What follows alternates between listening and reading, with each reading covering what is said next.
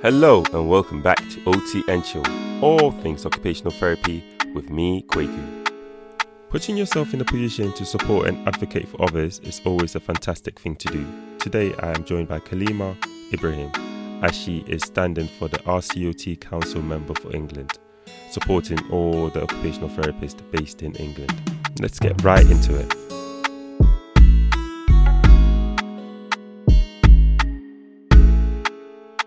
Hello, so in this episode, I'm just collaborating with the BAME OT UK network to talk to one of our members, who is going for an RCOT council position in an upcoming election for those positions up there. So some of you might have seen this person's face on the BAME OT UK YouTube platform, but for those who haven't, hello Kalima, how are you doing? I'm fine, thank you. Fantastic. So you just tell me a little bit about yourself just before we get into some of the conversation. Okay, so my name's Kalima Ibrahim. I'm an occupational therapist and I've worked in many areas. I've worked in the acute, community, prisons, and learning disabilities and neurology and many across the spectrum really over the years. It's a good experience. Yeah, I hope so. How long have you been qualified for now? For about 8 years now. Okay. Yeah, and I went to Brunel University as well. So I'm a Brunel alumni. So prior to that, what were you sort of doing prior to going to university to study occupational therapy? Before that, I actually did a previous degree in media and cultural studies, and I worked for a like a non-profit organisation in Westminster, and that's how I got exposed to OT as well, where we worked in a school and we were doing videos and editing and things with children with learning disabilities, and there was an OT that also worked there. So I also kind of got the feel for OT, and then I decided to go and pursue a career in OT. Okay, so you sort of brought your creativity across to to occupational therapy, and we're very thankful to have you in the profession. So one of the things we want to talk about today is that you've put yourself in a position to go and go on the RCOT council seat. So you are a candidate for the RCOT council member for England specifically. What does this particular role involve? Okay, so the council's made up of 9 seats. So you have the chair, then you have the 4 nation seats: England, Northern Ireland, Scotland and Wales. Then you have an international WFOT seat, and then you have industrial relations, learning and development, and research and development seats. It's made up of 9 people, 9 seats.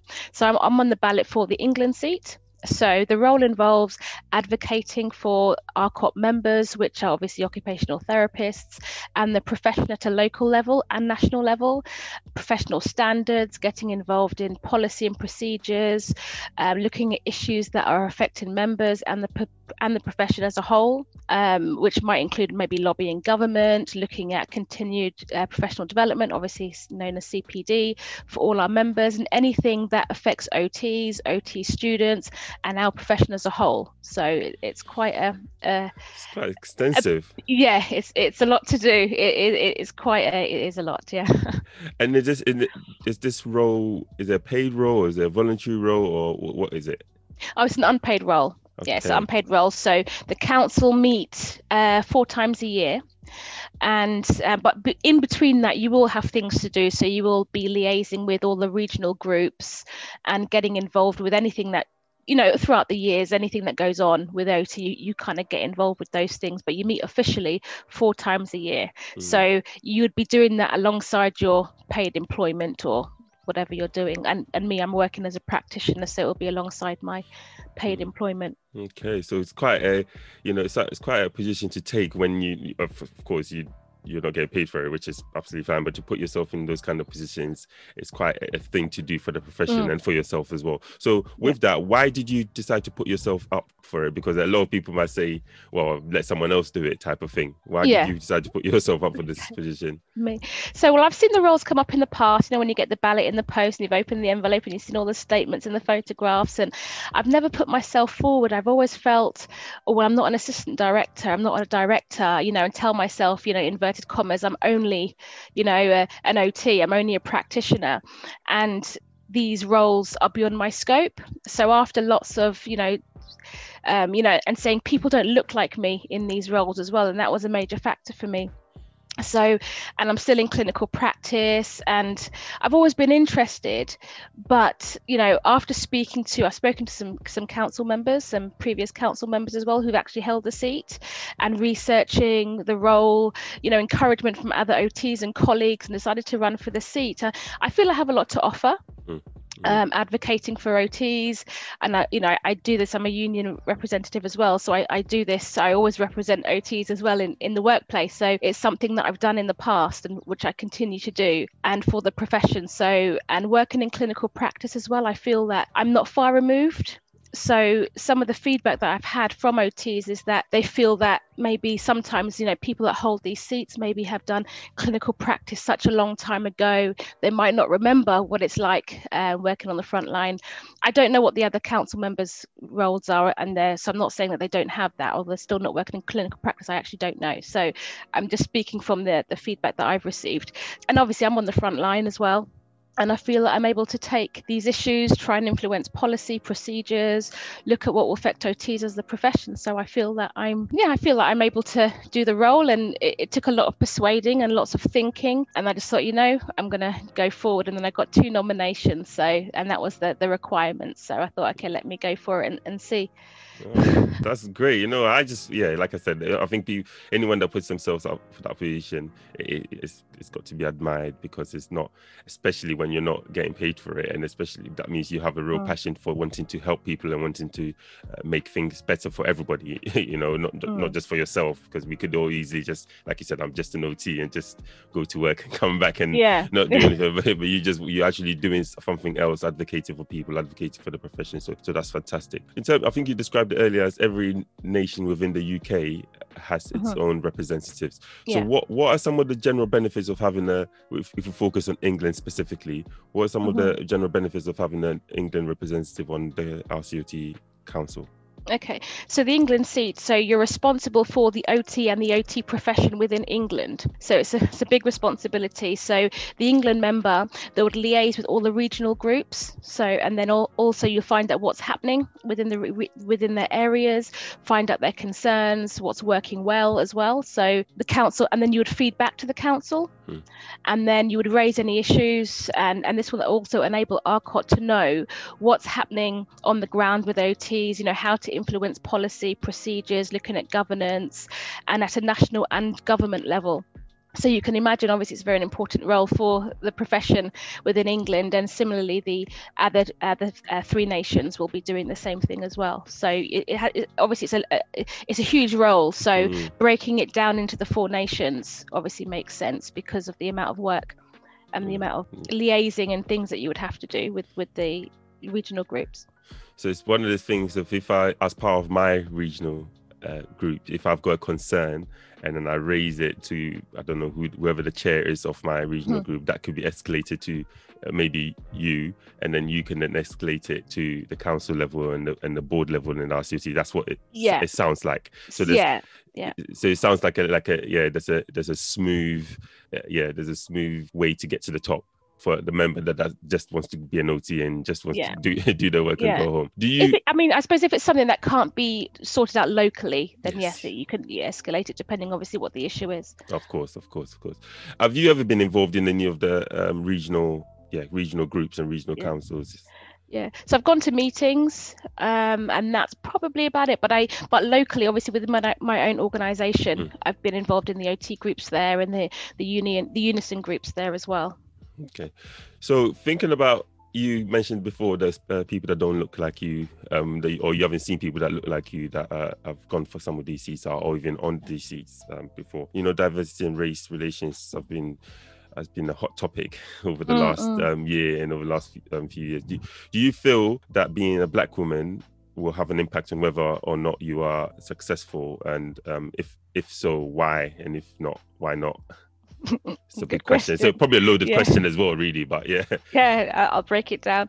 Okay, so basically diversity and race obviously has been brought to the forefront of all aspects of society over the past year. So in health and social care, in politics, in criminal justice system, in education, and obviously the list goes on.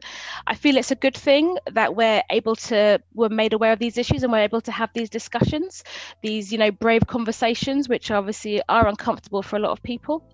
but also, different ethnic groups. So you've got, diversity, disability, gender, LGBTQ issues. So I feel that it's making society really more tolerant. And I feel that people are gaining more awareness and knowledge. So, and it's also good for us. So we know how to treat our patients, our colleagues, and how to develop and improve the profession. I'm about inclusion, representation for all members, regardless of ethnicity, disability, gender, LGBTQ. Many of us fit many of these categories as well. All the intersections are obviously regardless of our race. So the answer to your question, me being a Black woman, obviously I'm of mixed heritage, will it affect my successful election? I don't know. That's the answer. I don't know. I don't know if I appeal to people, if I wouldn't appeal to people. I really don't know. I hope my race does not impact on whether or not I'll be successful in the election or not. And I want people to vote for me based on my values, my election statement, what I can bring to the council, and being able to represent OTs in our profession in England. So, I advocate obviously equality, diversity, equity, inclusion for all members. I'm able to represent them regardless if they fit into any of those boxes, but only about 12% of members vote in the RCOT elections anyway. So we've got around 34,000 OTs registered with RCOT, but only a 12% turnout, and that's very, very low in comparison. It's only a few thousand. So I encourage all members to vote, even if it's not for me, but getting involved in the democratic process, engaging with the membership organisation, because RCOT's there to represent OTs and the profession. And we're obviously within the UK. So, vote, get involved, speak to your friends, your colleagues, and hopefully we can have a bigger turnout than the normal 12% that usually vote in these ballots. Yeah, no, that's when I was interviewing Kian last year when he was going for one of the council member seats, and he said very similar things to what you said. It might have an impact, it might not have an impact, which is fine, but the main thing is actually getting the members to be involved in the voting process, because if you don't like one person, that's absolutely fine. You don't have to like the person, or you don't have to like what they're saying in the election statement, the manifesto, but just get involved in the process and vote for someone, because these people will be representing you at such a higher level. So that makes absolute sense. Thanks for that. And at this point, I don't know who the other members are. So usually we would raise the other members, but the ballots were posted, I think, on the 1st of April. Okay. So we should be receiving, obviously there's a bank holiday weekend, so we should be receiving them. So I don't know who the other members, other candidates on the council are. But yeah, just vote regardless of if it's me. But I think everyone should get involved. Which is a good thing for us to all do. When I find out who the other two people are, I will link them into the show notes so people can go and check out what their statement says and get in conversation with them via social media, just to find out a little bit more, because you are voting for someone to represent you. You might not feel it at an individual level, but in general, you're feeling it at a profession level, which is always very important. Yeah. So, I started talking about diversity, and we've just gone through that a little bit. But talking about it in general, you are part of the BAME OT UK network, which both of us are members of, which kicked off like last year, and we've done a lot of things. And, Mish has done some fantastic episodes for the podcast on YouTube. How has being part of this group helped you develop over the last year, and sort of, you would have put yourself in this position to be in an election process for an RCOT council seat? Yeah, so being part of the network, it's enabled me to grow and develop as a practitioner as well, and to network and not just with OTs, but with other AHPs and health professionals in general, meet people I probably never would have met actually all across the country. I meet people, especially online, with always our Zoom meetings and things like that at the moment. So, I've getting involved in research, I'm gaining knowledge, mentorship as well. I'm receiving mentorship as well as providing mentorship as well, being more involved with students, gaining experience lecturing OTs as well, OT students, and more involved in social media as a professional network, which I really wasn't before. Yeah, it's been a positive experience for me, and obviously probably many others as well. And I feel that maybe would I have put myself in this role? Probably not, because I was always a little bit, like I said earlier on, people didn't look like me, or I feel I didn't have the skills to do it, or, and speaking to people and realizing, well, I have these qualities, I have these skills, I have these experiences. It might not look traditionally what someone might look like in these roles. They've been an assistant director, and I spoke to somebody and they said, oh, I've done the normal stuff, I've been head of service, I've been the assistant director, I've been the director. And I was thinking, that's not normal. That's not normal for a lot of the practitioners, regardless of your race, gender, etc. That's not normal, so obviously people are successful in those roles, but I just felt that as a practitioner, working on the front line, that I'm able to bring something, and speaking to other practitioners. And obviously in the network, you've got practitioners, you've got students, you've got educators. So everyone coming from all different backgrounds, and you're having those discussions, and it's, for growth and learning. And I think it's a very good network, and very good opportunities for us to get involved and really gain confidence and grow as a profession, because when we grow, obviously we're providing better services and care for our patients. Yeah, absolutely. Absolutely, you're right. And it's one of the things I think is from just being involved in, I think it's elevated a lot of people's confidence. I think it's just about the confidence. I don't think anyone fears about doing these sort of roles. Yeah, you might be a little bit nervous about it, but it's about the confidence to put yourself in positions, or uncomfortable positions that you've not been in previously, to gain or to help other people succeed. We're coming to the end, so thank you very much. I think you've said a lot about why people should vote for you, or why people shouldn't vote for you. But finally, have you got any things to say about why RCOT members, specifically in England, should vote for you? Well, obviously, I'd love everyone to vote for me, but obviously, you get involved in the democratic process, and you look at the other candidates, and if you feel that I'm able to represent you, then yes, I would obviously want your vote. But I want the members to know that I represent our profession as a whole, regardless of your race, your gender, disability, LGBTQ. I want members to feel that their vote matters, and hopefully increase the voter participation. Obviously, as I said previously, it's around 12%. So hopefully we can get, a higher turnout for obviously registered OTs and students to vote. So I want someone to vote on me based on merit and values, not for any other reason. And I feel that I want members to know that I'm able to represent them. I'm just hoping that, we'll see how it goes anyway. So, but as I said before, the ballots were posted on the 1st of April, and members in England should receive their ballots within the next few days, and it closes on the 4th of May at noon. So members will need to post their ballots back in enough time so they get counted. And I'm contactable on social media as well for any questions. Anyone who want to have any discussions with me, I welcome that. That's fantastic. Off the top of your head, do you know your social media handles, or is it something that we can go on then? No, my social media handle, so my Twitter, I mainly use Twitter, is and it's Kalimah, Kalimah, and then it's OT, all one word. And the Instagram as well is Kalimah, Kalimah _OT. So you can get in contact with me on social media. I don't mind having discussions with people, answering questions. I welcome them, and everyone vote so we can get a bigger turnout than 12%. I think that's one of the things it would be fantastic for you if you were to be voted into the position, elected into the position. But the main thing is everyone that is a member should get involved in this, because whoever wins, it's going to be representing you at such a high level in the RCOT. So thank you very much, Kalimah. I hope. I think you've told us about yourself well, and you've told us about why you're going for this position. So hopefully everyone gets involved in it. All right, thanks very much for having me.